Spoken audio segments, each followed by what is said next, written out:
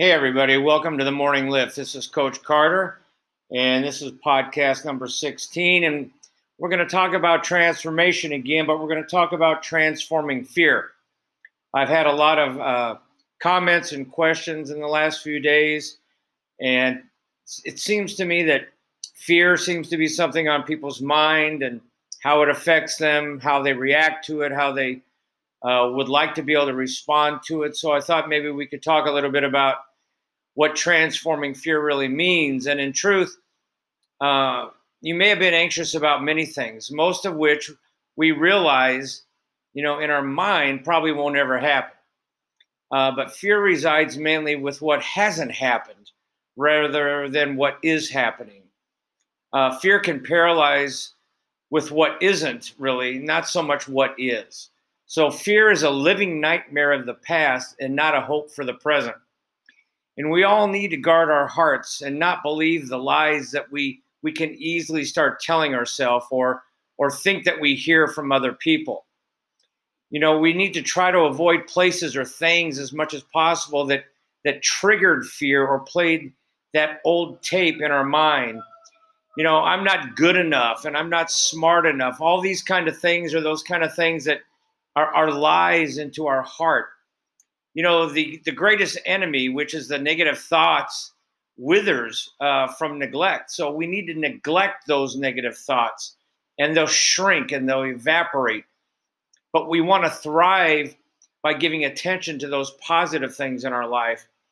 You can never avoid all the triggers that have caused us to have fear. We just can't. But identifying the small things, such as a tone of voice, that can sometimes set off our emotions is a step to a kind of a victor mentality. Something that we can become victorious over is recognizing those small things that have triggered our fears before and then overcoming those. Leaning on good friends when we're afraid is a powerful strategy. In our lives, we need to find those friends who will hold us up when we are strong enough to face our challenges with them. And we all know some people who seem to be filled with drama every day. I think we all can kind of identify those people. But we want to surround ourselves with people that encourage us to celebrate life, not just live the soap opera type living. And I think that's something that if we really look at our friendships and our social circle, we can find those special people that we can be accountable to in so many different ways. And helping us face our fears is one of them. So we want to face your fear when you're experiencing great anxiety. It might seem like a strange thought to turn something towards something, or someone even, or some circumstance that is causing you grief and anxiety. But when you confront your fear, you find new ways to overcome that fear. It's counterintuitive, I know, because it doesn't seem like you want to walk toward that fear, but that sometimes can be the very thing that can help you. And, I've never believed that this falsehood that fear is the absence of faith. Overcoming fear is the application of faith. And I think that's much more important. Look directly at what troubles you and deal with it straight up, straight away. And then when you've done all you can do, then you can move on. Fight or flight is that natural response that's so often physically prompted and usually magnifies with fear. Running can be the right response if you're in a physical danger, and survival is obviously the goal. However, running away from the fear is almost always unhealthy when you look at other kinds of fears. At Yellowstone National Park, the rangers actually post signs telling visitors what to do if you come upon a bear. One of the first rules is don't run, to be calm. Don't look the bear in the eyes, but be perfectly still. Well, let's not let our anxiety overrun and control us. As we beat, when you run, let me say it this way. As with a bear, when you run, your fears will chase you because you're latched to them, you're leashed to them. Basically you're figuratively pulling them with you 24/7. So take the time and the self-care to identify those hurtful thoughts that you might be believing that maybe we can work on changing.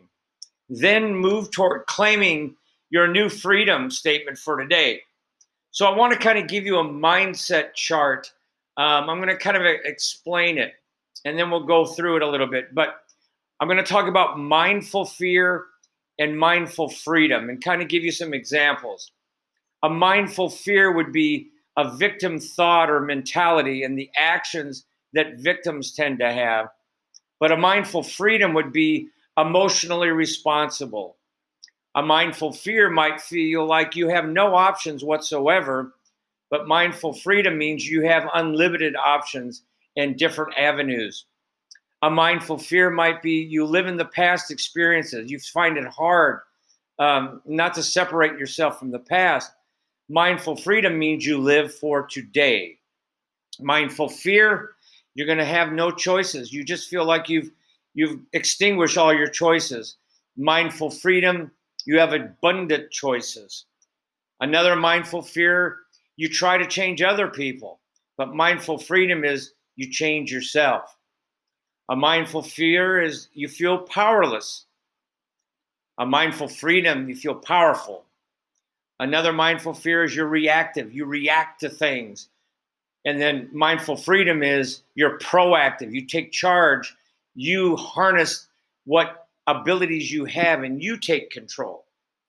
Another mindful fear might be a negative experience. But with mindful freedom, you look at things as a challenging opportunity. So you can assess yourself with these. You know, if you've purchased any of these mindful fears, trade them in on a new and improved mindful freedom that are your future. You can make mindful freedom your future. You know, our thoughts can hold us back from our potential. There's no doubt. And fear is really one of those, the greatest of those. You know, and we typically speak out what we fear and act out what we speak. You know, and faith is the action of conquering fear, not simply overcoming it, but not buying the lie that fear creates ever again. You know, fears were planted in us to survive. Faith, though, is the key to transform our fears from a survival mentality to a way to thrive. So when you're looking at your life, you're looking at, you know, different ways to transform yourself. You know, we mainly talk about health and fitness, and, you know, fears can affect health and fitness and anxiety from past experiences. You know, we might have tried to lose weight. We might have tried to become healthier. And for whatever reasons, things in the past have affected that, and it's made it harder and challenging. And this creates this anxiety in us. It creates this fear that we just can't do it. This is an opportunity to really write these things down and really take the time to look at, is this a mindful fear that I have? And if it is, you own it, and then you create a mindful freedom. And that's what you're going to focus on. That's what you're going to really try to put your attention to, you know. And I'll just go back to the example of, you know, we've had negative experiences. We've all had negative experiences. But some people thrive on the ability to be able to make it a challenging opportunity rather than, you know, living in that negative experience. Because part of the struggle of life is the opportunity to grow. And there are those people that we all know and recognize that seem to be able to take struggle. And not only do they take it in stride, but they use it as a ladder up. They use it as a foothold to even achieve more.